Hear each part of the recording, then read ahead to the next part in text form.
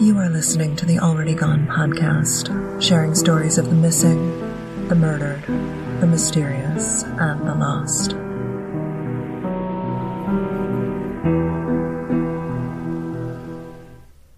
Back in episodes 36 and 37, released at the start of 2017, I discussed the 4 murders associated with the Oakland County child killer. These killings, which took place between 1976 and 1977, changed childhood for thousands of kids living in Oakland County. As I've researched the murders, I was struck by how many other children were killed in the area in the years before and after the time frame associated with this killer, or killers.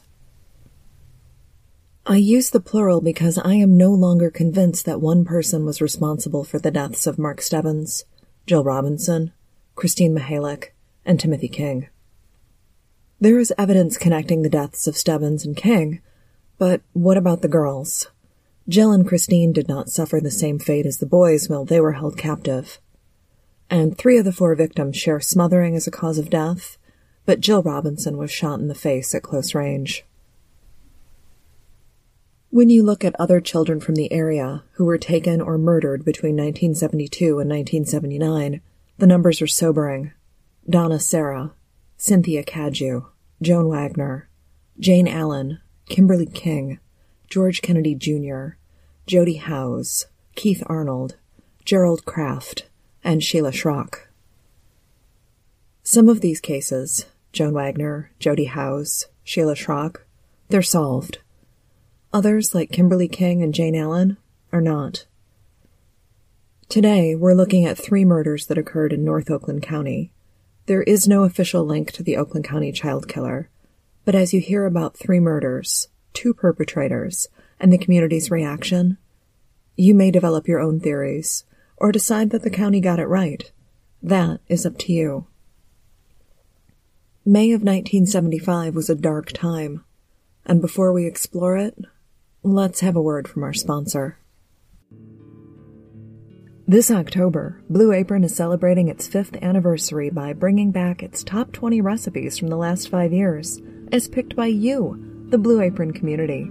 Your favorites are back on the menu for a limited time. Now, I'm not a seasoned chef, but with easy-to-follow recipes, fresh, pre-portioned ingredients from local farms, fisheries, and ranches across the United States, I can create a flavorful meal at home in 40 minutes or less.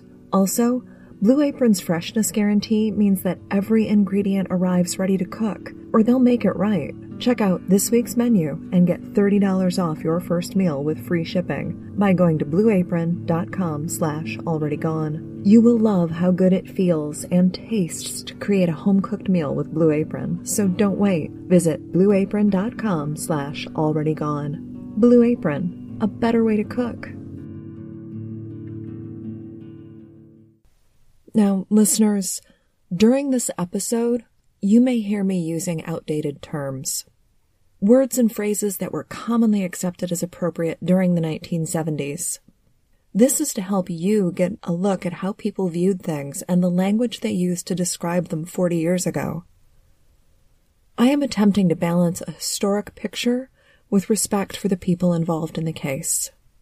The image of 2 boys carrying fishing gear through the woods on a sunny afternoon as they make their way to a small lake or river, it's a popular American image. We see those 2 boys and their carefree afternoon at the edge of the water as wholesome, enduring, a snapshot of boyhood.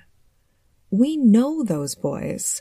We see some of our young selves within them, basking in the promise of a sunny day paired with the innocence of youth. Mother's Day weekend, 1975. 2 boys, cousins, Scott Hardy and Mark Mellendorf, 11 and 12 years old, respectively. They've been looking forward to a weekend of camping, hanging out in the woods, fishing, and basically enjoying being young and having a bit of freedom while their families visit. Scott Hardy lived in Port Huron, near the St. Clair River, at the foot of Lake Huron, and just across the water from Ontario, Canada. Scott's parents pulled him out of school early that day to get a jump on their weekend. Scott's mother, Linda Hardy, was the sister of Gerald Mellendorf, and the Hardy and Mellendorf families planned a fun weekend of camping, both to celebrate Mother's Day and kick off the summer a little bit early. In 1975, Hadley was rural, without much development. The town is edged by the Ortonville Recreation Area, which begins in Oakland County and ventures north into Lapeer. Toady Lake is part of the Ortonville Recreation Area. There is a gravel road, Toady Lake Road, providing drivers with easy access to the lake.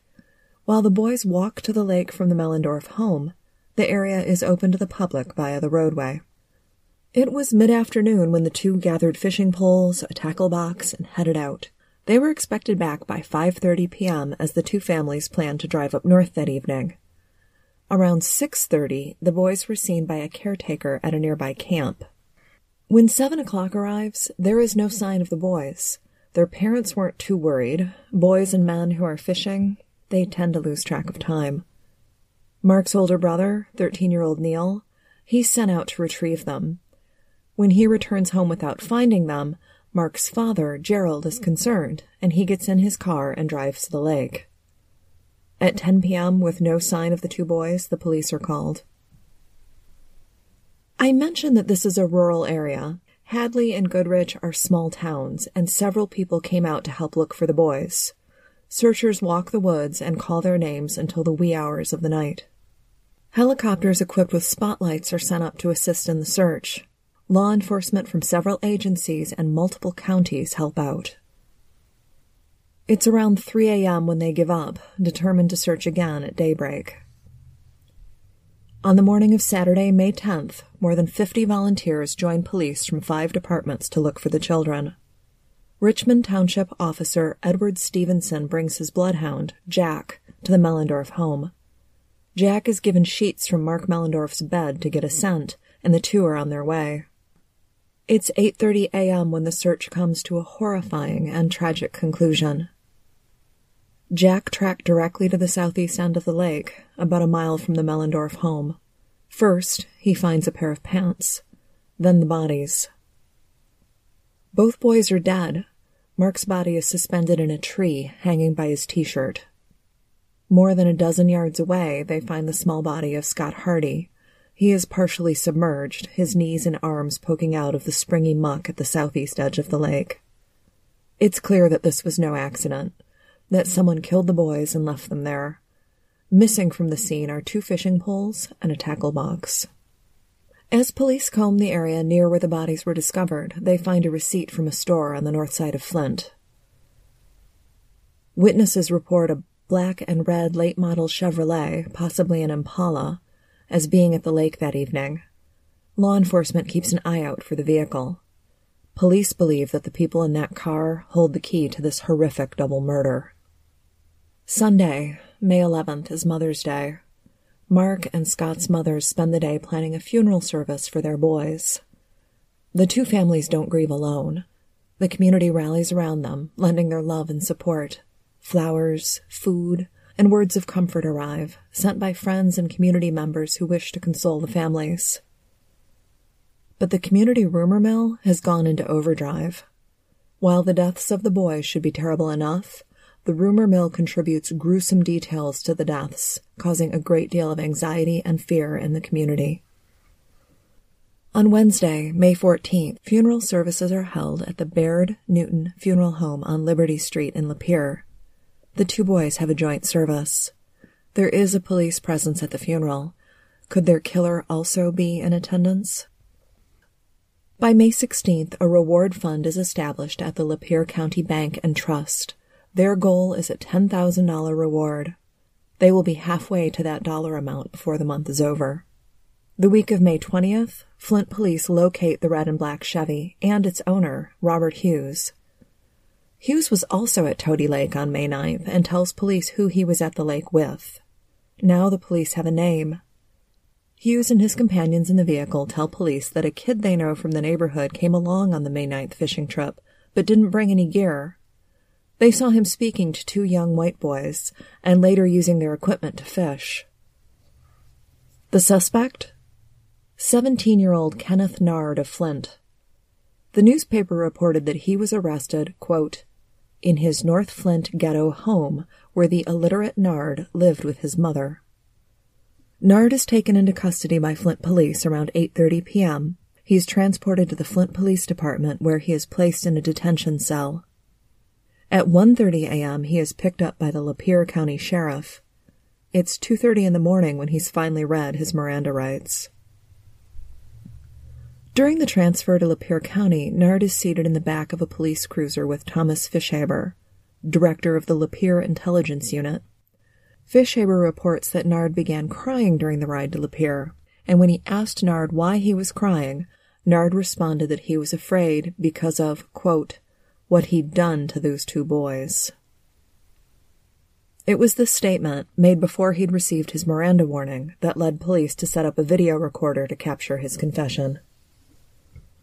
Nard's mother, Bertie Maynard, is described as 40 years of age and divorced. She protests her son's innocence. He could not have done this.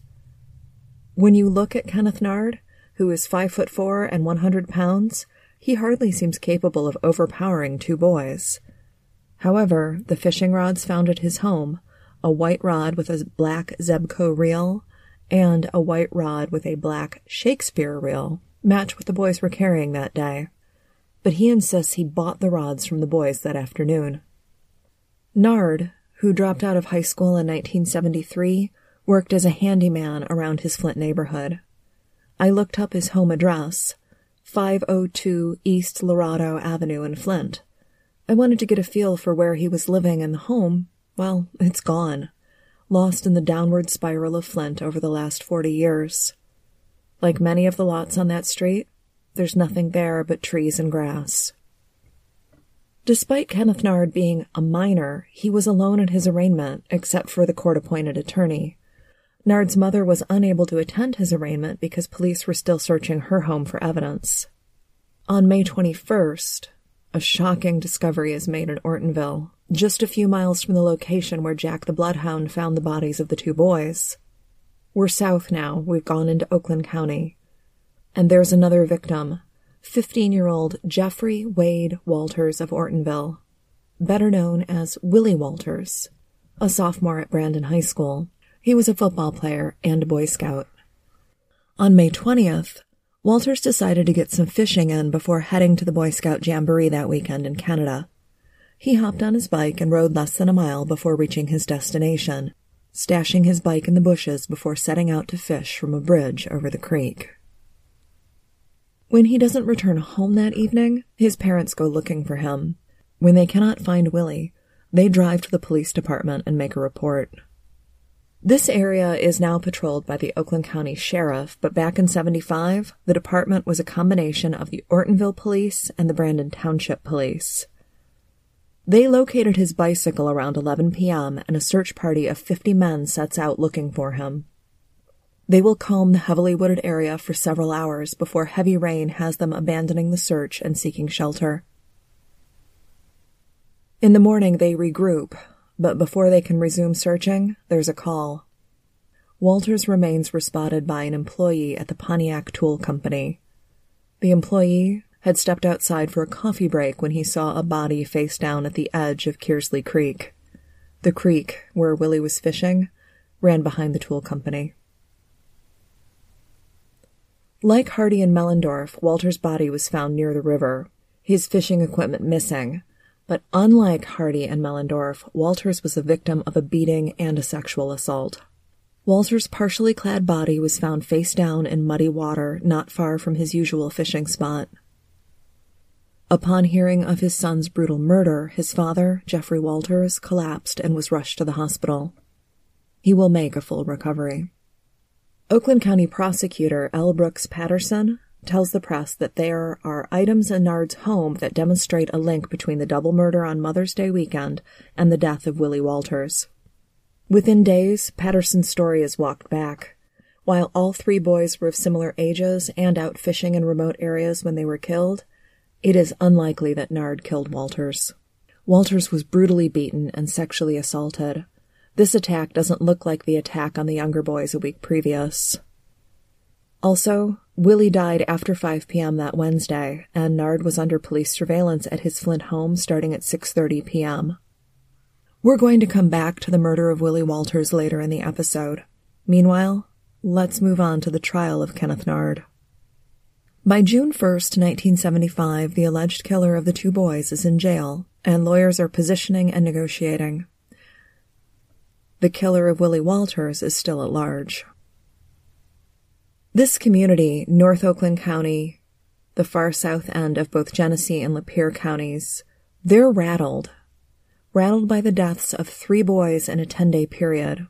It's late spring, 1975, and the Oakland County child killer is still 9 months and 30-some miles away from his work.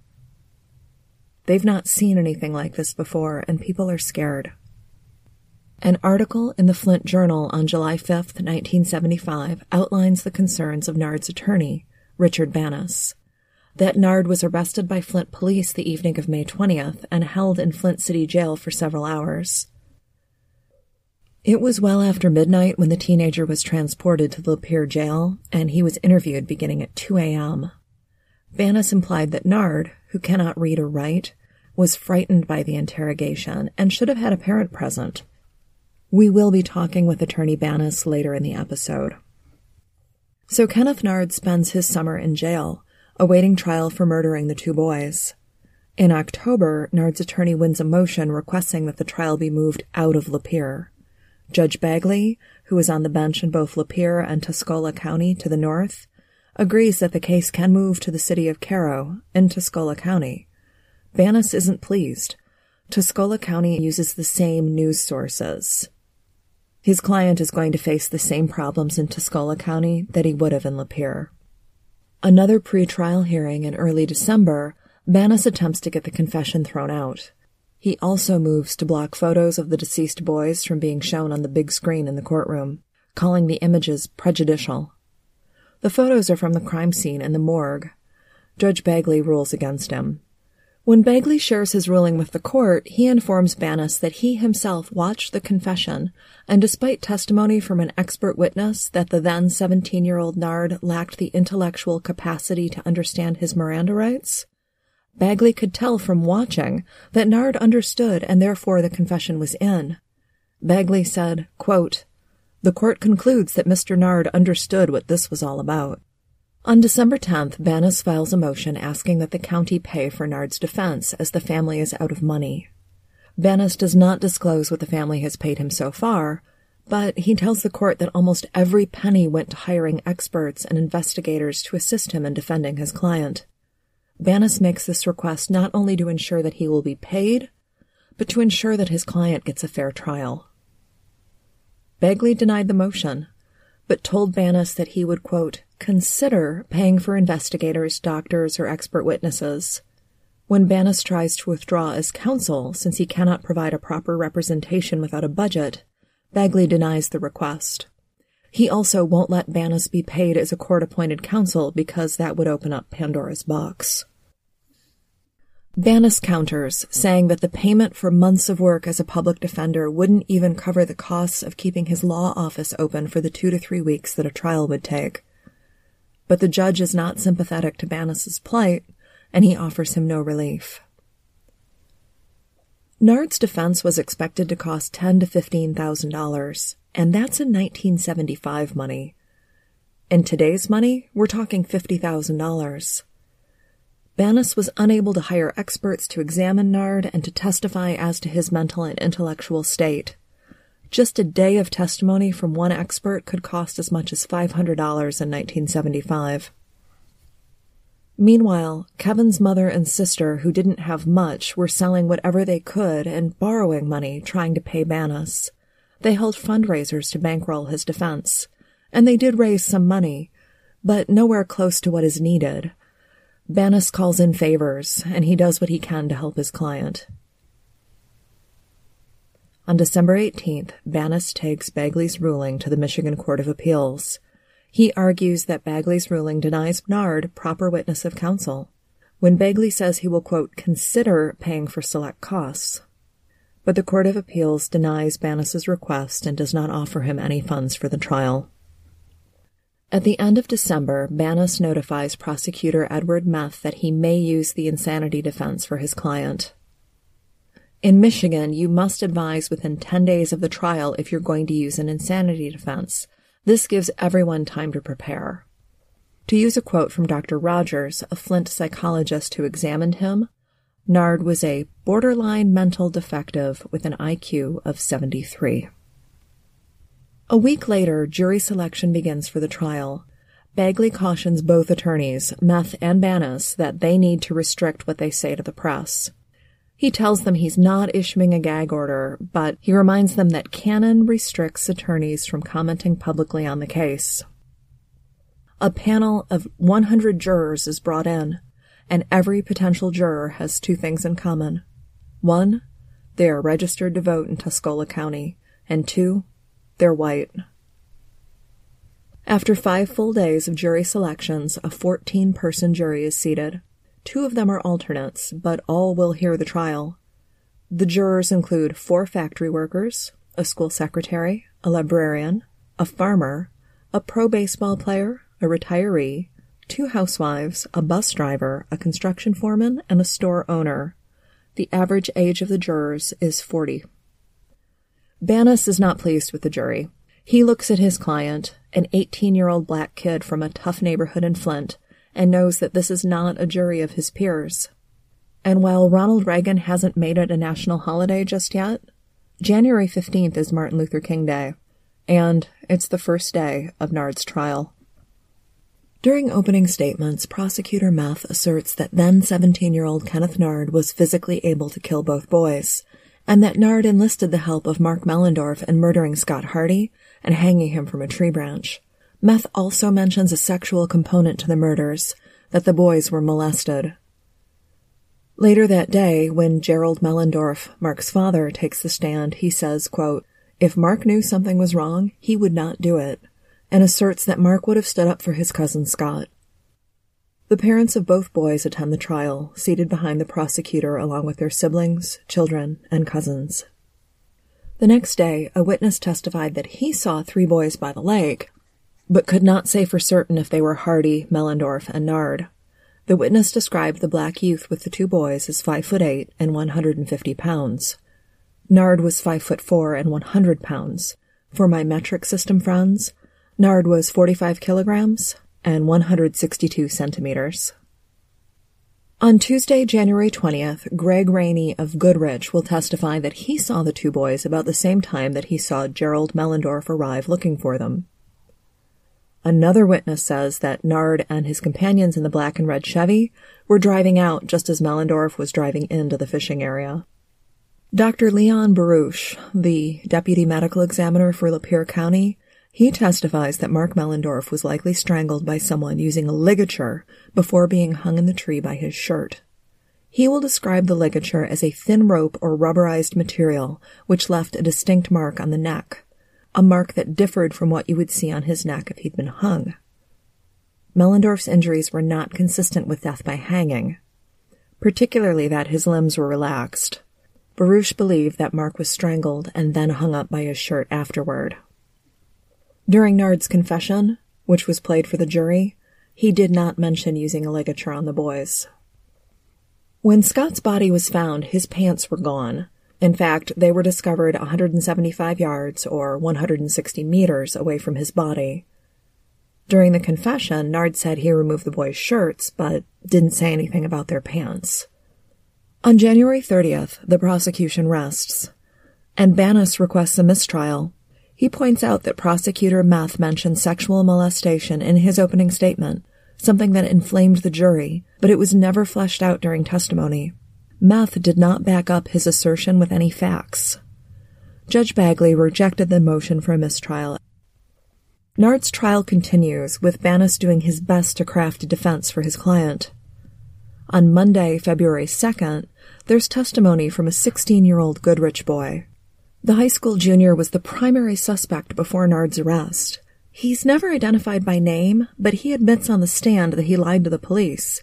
In fact, he admits under oath that he lied repeatedly about why he was at the lake and when he was at the lake. He testifies that he lied so they wouldn't suspect him in the case. On the day of the murders, he says he left the Toady Lake area around 5 p.m., just before the time of the murders. I would like to know the name of this kid, and I'd like to know what he's been up to for the last 40 years. During closing arguments, Banas reminds the jury that if you believe the prosecutors, then Mark Mellendorf stood by and watched his cousin, his friend, Scott Hardy, be murdered and did nothing about it. In fact, if you believe the prosecutors, Mark may have helped. He reminds them that the medical examiner testified it's likely that Mark died before Scott. He reminded them of a lack of physical evidence linking his client to the death of the boys, of the confession obtained in the middle of the night that doesn't match what occurred at the crime scene. It's February 3rd, 1976, and the defense rests. On Thursday, February 4th, the case goes to jury. They deliberate for several hours and return with a verdict on Friday. They find Kenneth Nard guilty of second-degree murder. Bagley schedules sentencing for March 15th. Outside the courtroom, the uncle of the two murdered boys, Alvin Burkett, says, "There, that's justice for you." Prosecutor Meth is pleased with the outcome, and Attorney Banas voices his frustration. When jurors are interviewed afterward, they overwhelmingly mention Nard's confession as the reason they found him guilty. One of the jurors, on the condition of anonymity, says that when deliberations started, 3 or 4 jurors were leaning toward not guilty, but the other jurors swayed them. After all, Nard did confess. Without the confession, there's not much of a case. The trial concludes 10 days before the first victim of the Oakland County child killer disappears in Ferndale, Michigan. On March 15th, Kenneth Nard is back in court for sentencing. Judge Bagley hands down 2 life sentences. Bagley goes on to emphasize that because Nard has shown no remorse for his actions, quote, "I will do everything in my power to make sure you do not get parole." As of this writing, Kenneth Nard remains in prison, serving 2 life sentences. And while I cannot speak to his guilt or innocence, I can say that I do not feel he was given a fair trial, and I believe that Judge Bagley, who went to his own judgment at the age of 85 in 2015, had a lot to do with Nard's trial not being as equitable as it could have been. Kenneth Nard, who turned 60 years old on October 16, 2017, is now 5'8", 165 pounds, larger than he was when he entered the criminal justice system in the summer of 1975. He is incarcerated at the Bellamy Creek Correctional Facility near Ionia. You think that would be the end of it, the end of the case, but I came across another article from August of 1976. Nard's friends, the ones from Flint who turned him in, they requested their share of the reward, since they led law enforcement to Nard. Flint Police Detective Michael Ahern was quoted in that article. He advocated for rewarding those who came forward. Just this week, I connected with the retired detective, and he confirmed that yes, the reward money went to the tipsters. Before we return to our third victim, Brandon High School sophomore Willie Walters, I would like to share with you some excerpts from my conversation with defense attorney Richard Banas. To get started, let me give you some points that you probably are not aware of because of the newspaper. It probably wasn't in the newspaper, and maybe we can go from there. That's great. First of all, there was an awful lot of tension when these bodies were found because somehow the rumor got started, and it was pretty pervasive, that the bodies that they were hung and gutted like deer. Oh, God.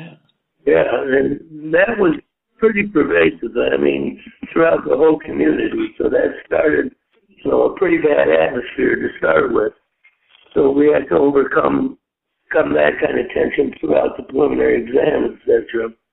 The second thing I would point out is that the area where the bodies were found were so trampled, right. So there was no way to try to reconstruct what actually happened by way of footprints, foot castings, etc.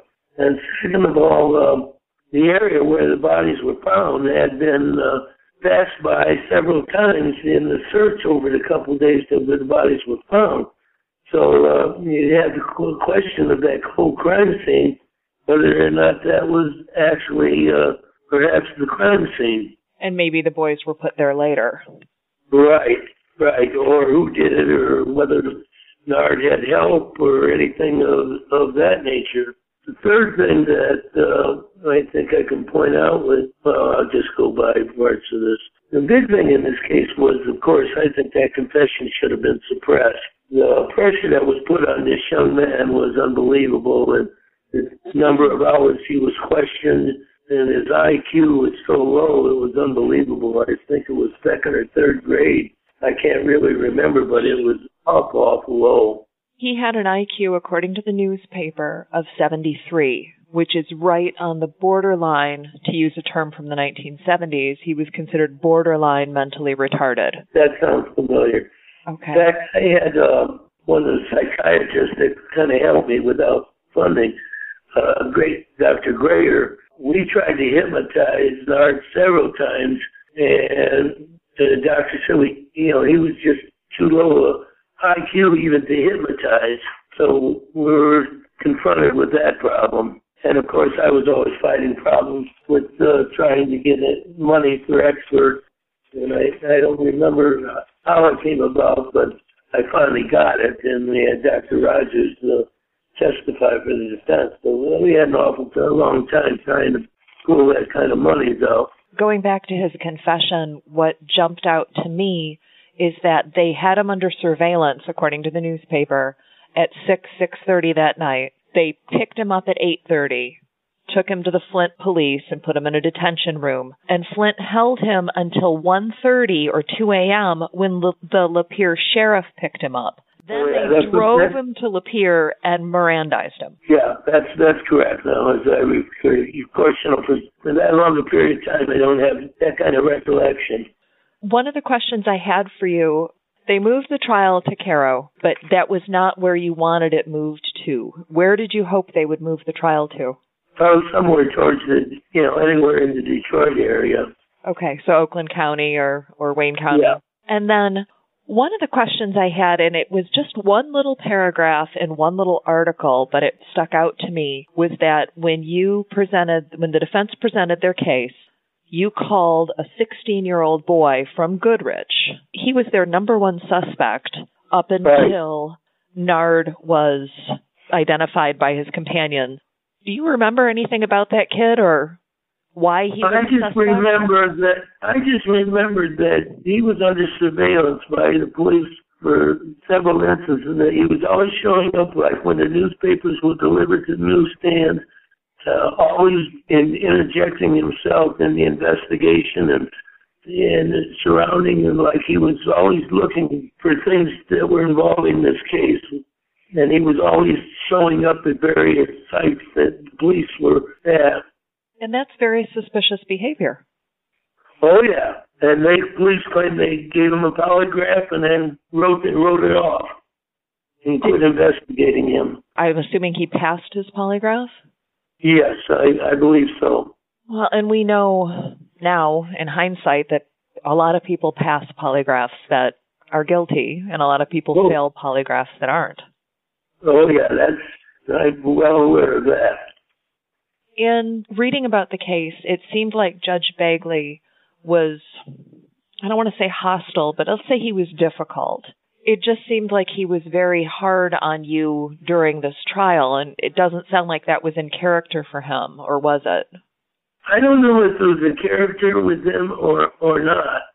I know his attitude really seemed to change towards the end of the trial, where he seemed to be more sympathetic to me. In fact, he told me off the record that he wished he could have paid me, but he couldn't because there weren't enough funds. So he changed his attitude with the defense had presented, I think, privately. Right. Not in open court. Another question I have, which you may not have an answer for, there was another murder in the same area at the same time, but it was in Oakland County. It was just over the border. County, yeah. They tried to hang that on Kenneth, and then they couldn't. That's right. And then they ended up arresting a local boy for it. Yes. An Oakland County boy. Do you think that sort of identical case made it harder for you or made your trial more challenging? Well, I really can't say yes or no, other than, the part of that atmosphere was there about the fear of what was going on and things of that nature, but I really can't say it made it more difficult. Okay. But I think it's safe to say that people were scared. Oh, yeah, very much so. Very much so. You primarily practiced in the Flint area? Yes.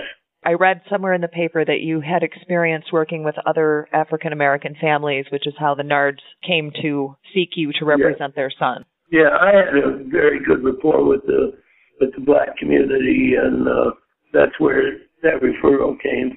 Is there anything else that you can tell me that may help people have a better understanding of what was going on at the time?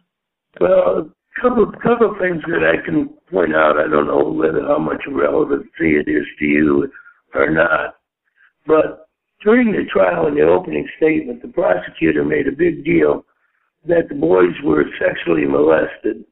I caught that. Yeah. I caught that you asked for a mistrial because you brought up the sexual molestation and then didn't prove it. Right. He never asked a question regarding it and tried to prove it at all. And I believe the pathologist said definitely there was no sexual molestation, which I think really set a tenor for the trial, really prejudicing the case. You know, when you're sitting on a jury and you hear this kind of stuff that they were molested at such a young age by such a young person, it really puts the defense in a very negative position. Yeah, I really felt like you were incredibly disadvantaged, but also I saw a lot of the advocacy that you were doing and the maneuvering that you were doing trying to keep things as equitable for your client as you could. Well, I believe I tried and gave the best defense I possibly could. Well, really, the case, though, to me, that really turned on a question that bothers me is the pathologist testified that the boys were not hung, that they were strangled in a Garrett-type fashion, right, with the ligature no greater than 1/16 of an inch, which completely is different than the Nard confession. Yes. And I don't think he had the strength to be able to do it. And he was such a diminutive individual that I had trouble believing anything about these boys being afraid of him to such an extent that they were close cousins from everything that everybody said, that they would help him kill each other. And in fact, climbing the trees, that kind of stuff, cutting them down, moving them to the river and things of that nature. I just don't see how they would have been intimidated by him. No, and to remind listeners, Kenneth at the time of his arrest was 5'4" tall and 100 pounds. Right. I would say that was about right. Yeah, and as a grown man, he'll be 60 next month, and he, as a grown man, is 5'8" and 160 pounds. He's not a big guy. No, not at all. So, and you mentioned in our conversation yesterday that his family was very nice. He came from a poor family, but they were not difficult people or bad people. No, not at all. The only contact I really had with the family was with the mother, and she was just a super, super nice lady, I would say. Very concerned, very, very caring, poor, but very nice. When he was initially arraigned the morning after his arrest, his mother couldn't be at court with him because they were still searching the house in Flint, and she was afraid to leave the house. So he went through that by himself. Yes. One of the witnesses that I had was a guy from U of M. We kind of did a reenactment of the crime, bought sweaters which were identical in size and brand and everything that the boys were supposedly hung by, and built kind of a scaffold and put on a weight that was similar to the boys. It was clear that their feet would have completely touched the ground. They would have been self-supporting.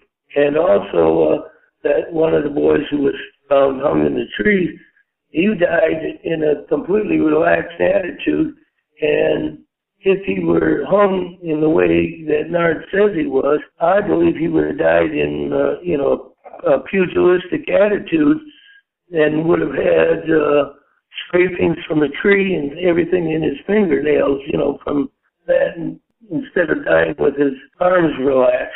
I recall reading something about that, and that the ligature marks on their throats did not match what it would have looked like had they been hung. The angle of the curve on their neck would have been more of a U shape if they had been hung, but this was a C shape because they'd been garroted. Right. That was also very concerning to me, that the scene looked staged. Well, that's part of the thing, because when the bodies were found, there were 3 or 4 police agencies that were involved, and that whole scene there was completely trampled. Where I couldn't be able to find, footprints or castings to verify what Nard said or discredit it, because the whole scene was pretty well a shambles. Was there ever, and you may not recall, so forgive me, but was there ever any explanation? I believe it was Scott's pants were almost 200 yards away. Was there ever any explanation or theory for why his pants were so far away from the scene? No. Because that, to me, seemed so strange. Yes, that is strange. Especially, it's really bothered me through the years, this pathologist's testimony that completely contradicts the way Kenneth said he committed this crime. Absolutely. And that was what jumped out to me researching. Yeah. Pathologist also testified, as I recall, contrary to Nard's statement, that the boy who died first, in fact, died second, and just the reverse of what Nard said. Do you recall if there was supposed to be a gap between when the 2 boys died? Like an hour, or was it? No. Okay. I wondered, it was a warm spring night, and I was wondering how they could tell so precisely that this one died and then that one died. I don't recall how the pathologist came up with that theory. That's the way, as I recall, the testimony came out. Oh, one other thing that I think was really prejudicial. During the trial, they had, filmed or photographs of the autopsy report. Yeah. And they showed them on basically an 8x, I don't know what it was, an 8x10 or 8x8, it's a big screen where it was bigger than the boys were. And to have that shocking autopsy photograph viewed by a jury was just horrendous. Sometimes they show them in a way that the gallery can't see it, but were they shown so that everybody could see it? Yeah. Oh. I try to make a big deal out of that because, here, you're looking at, the jury's looking at these photographs, and they're life-size.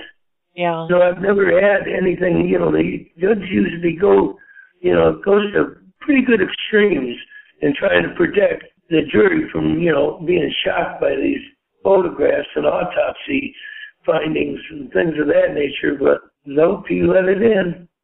I can't think of a good reason that anyone would need to see those pictures. No, there was no reason to even having to show any photographs. What was there was there. There wasn't any findings that couldn't have been just testified to without being demonstrated to them, other than to prejudice and shock the jury. It must have been incredibly upsetting to see that for everyone who was present. Oh, yeah. It was upsetting to me after looking at him and knowing all the things here with the autopsy and that, and then to see it like that portrayed on a big screen. It's pretty shocking. The jury, I thought it was interesting that they called in 100 registered voters to be paneled for the jury, and the jury wasn't anything like Kenneth. No, not at all. He was not at all. A young, illiterate black kid from the poor side of Flint, which is saying something. And right. This was a white, rural, suburban community. The average age of the jurors was 40. Yeah. And I had an uphill battle in trying to pick a jury that I thought would be sympathetic towards our defense. Because it was just an old, white, farming people. Yeah. I noticed you had a couple of school employees, I think a teacher and a school secretary, and I thought those were good choices because they may have had students like Kenneth. Right. Yeah, I don't really remember much about the jury pool right now. Okay. Mr. Banas, I am so, impressed that how much you remember about this case and, again, how hard you worked on behalf of your client under difficult circumstances. And two, I really appreciate you taking the time to talk with me.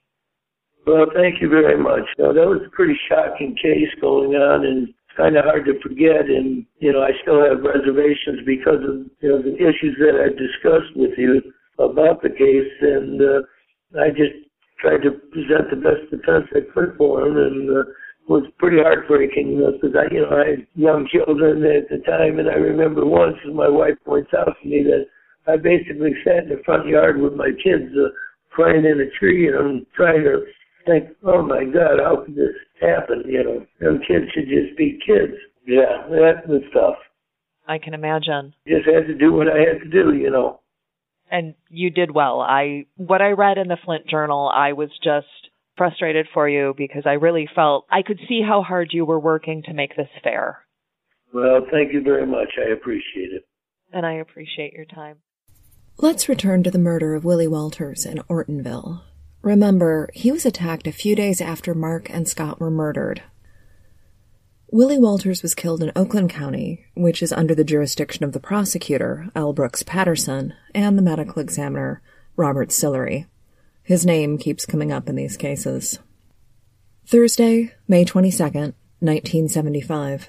It's the second time in as many weeks that the Flint Journal's cover story involves a murdered child. Walter's body was discovered face down in a muddy creek. His remains splattered with muck from the heavy rain. His body was discovered about 5 miles, as the crow flies, from the chilling scene at Toady Lake a week prior. They had few clues, few leads, and a community in fear. After his body was recovered, divers searched the creek, looking for additional clues, but all they found was Walter's fishing gear. It had washed down the creek with the heavy rains. Oakland County Detective Richard Hubble was quoted in the paper 5 days after the murder that they had run down all of their leads and they were against the wall in the Williams case. A frustrating situation to be in, especially that early on. Hubble and his team at the Oakland County Sheriff worked the Williams case, but the double murder at Toady Lake was under the jurisdiction of the Lapeer County Sheriff. I was able to speak with a gentleman who worked for Brandon Township Police in 1975, and he told me that the local cops were working the case as well. He also told me that the community was shaken. Ortonville and Brandon Township, it was a small community, close-knit. And things like this don't happen here. In June, officials with the city of Ortonville put up a $1,000 reward for information leading to the arrest and conviction of the person or persons responsible for Walter's death. Local businesses chipped in, and that amount grew. In June, the school year ends and summer moves on without answers for the Walters family. They will wait several weeks until a second attack in August brings new information for the case. August 22nd, 1975. A small article appears in the paper. Man charged after assault with golf club. Which doesn't sound anything like Walters Creekside murder. John G. Schraw of Ortonville is charged with beating 16-year-old William J. Brown of Goodrich. Both worked at the Goodrich Golf Club. The two had gone into the woods looking for golf balls when Schraw attacked Brown, striking him in the head several times with a club. Brown was transported to St. Joe's Hospital in Pontiac, where he was treated for a depressed skull fracture. I had to look this up. A depressed skull fracture is when the skull is broken or pressed downward toward the brain, which is what I suspect would happen if you were struck in the head forcefully by a golf club. You don't need to Google it, just trust me on that. Don't Google depressed skull fracture. On August 23rd, Oakland County Prosecutor L. Brooks Patterson cannot pat himself on the back hard enough. He's quoted in the paper as saying, "We're sure we have our man." He also described the attack on Brown and the murder of Willie Walters as gruesomely similar. Patterson's office issues a first-degree murder warrant for John Schraw. Schra allegedly confessed to officers in Goodrich and later to members of the Oakland County Prosecutor's Office that he was the one who killed Willie Walters. Meanwhile, Brown remains hospitalized in the intensive care unit at St. Joe's. He will spend nearly a week in the hospital. Brown can speak, and he tells police that after the attack, Schra said, quote, "I thought you were the one who killed the boy." And then Schra offered Brown a new set of golf clubs if Brown wouldn't tell anyone about the assault. Meanwhile, in Ortonville, which is to this day a relatively small community, people are talking. Did they know Schra? He was a graduate of Brandon High School, and he had no criminal record. He did have a younger brother who was preparing for his senior year at Brandon High School when John was arrested. Once again, the Brandon High School principal steps up. He does not want the younger Schra to suffer because of his brother's actions, and he reassures families that they will do their best to protect him from any ugliness when school resumes in September. Because Willie Walters came from such a large family, he was one of 7 children, I imagine that some of his siblings will also be at Brandon High School that fall. Willie's mother, Margaret Walters, pays a visit to the Schra family. She wanted to help them through what is undoubtedly a challenging time. Mrs. Walters' visit is a beautiful act of kindness and compassion, something we don't see much of in these stories. So John Schra is facing murder charges in Oakland County and assault charges in Genesee County. He's transferred back and forth between the counties for various hearings. During Schra's arraignment on the murder charge, Judge Gerald McNally urged Patterson to use discretion when commenting publicly on the case. McNally said he would prefer not to move the trial, at great expense to taxpayers, and Patterson responds that the case generated its own publicity. On September 9th, Schra's preliminary hearing is a very tense affair. Emotions were running high for the Walters family. At one point, Willie's sister reached across the bar separating spectators from the proceedings, and she grabbed Schra's hair. Deputies swept in and removed her from court. James Walters, Willie's father, he testified, and when he stepped down afterward, he hesitated in front of the defense table, his fists clenched. Schra, who spent much of the day staring at the table, did not look up, and Walters moved on. Concerned for Schra's safety, deputies waited until the Walters family departed to transport the prisoner back to jail. Unfortunately, the hearing wasn't complete. Brandon Township Police Chief Thomas Quisenberry, he'd been injured while responding to a house fire. He'd broken his elbow and cracked some ribs, so the hearing is adjourned so he can recover enough to testify. Meanwhile, Schra's attorneys are trying to get the first-degree murder charges reduced to second-degree murder. The attorney argues that the murder was not premeditated, and therefore doesn't meet the standard for first degree.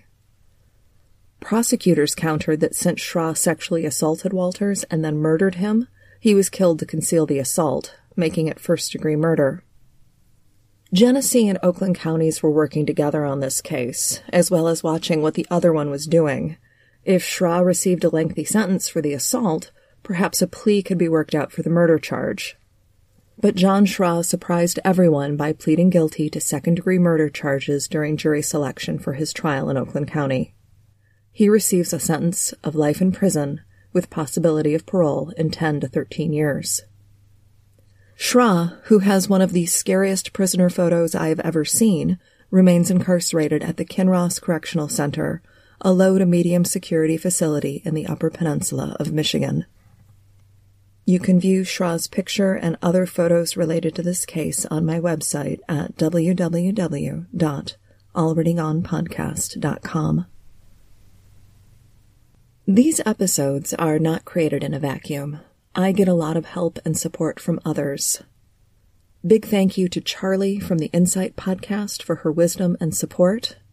And if you aren't listening to Insight, you should be. They're fantastic. Thank you to my friend Lisa for sharing the story of Mark Mellendorf and Scott Hardy, which in turn led me to Willie Walters.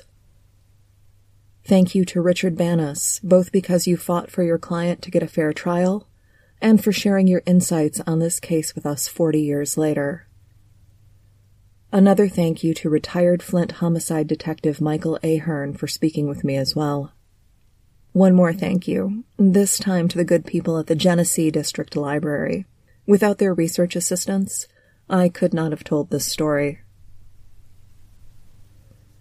If you are in the Cincinnati area, I will be attending the History Dweebs meetup in Cincy the weekend of October 13th. That's this week. On Saturday, October 14th, join us at The Rook in OTR at 8 p.m. It's located at 1115 Vine Street. Come by, say hi. I'd love to see you. Please support the show by visiting our sponsor, Blue Apron, and celebrate 5 years of better cooking with $30 off your first meal and free shipping. That's blueapron.com/alreadygone. Blue Apron, a better way to cook. Stay tuned for a look at one of my favorite indie podcasts, The Fall Line.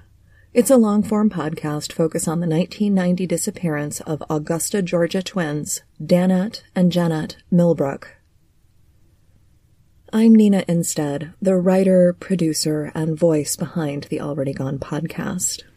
I appreciate you listening, and please, be safe.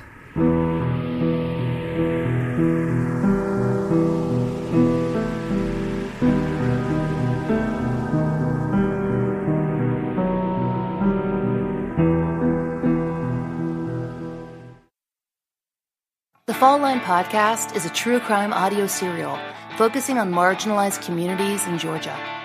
The first season investigates the March 18th, 1990 disappearance of Augusta, Georgia twins Danette and Janet Milbrook. The twins, who were 15 at the time, were treated without cause as runaways, and their case was closed less than a week after their 17th birthday. Now, our podcast works to amplify the voices of the twins' family and to uncover facts, explore and dispel rumors, and develop theories in their case. Season 1.5, out this fall, will cover the case of missing Brunswick, Georgia siblings Monica and Michael Bennett, who disappeared in 1989. Join us as we work in real time to investigate their case.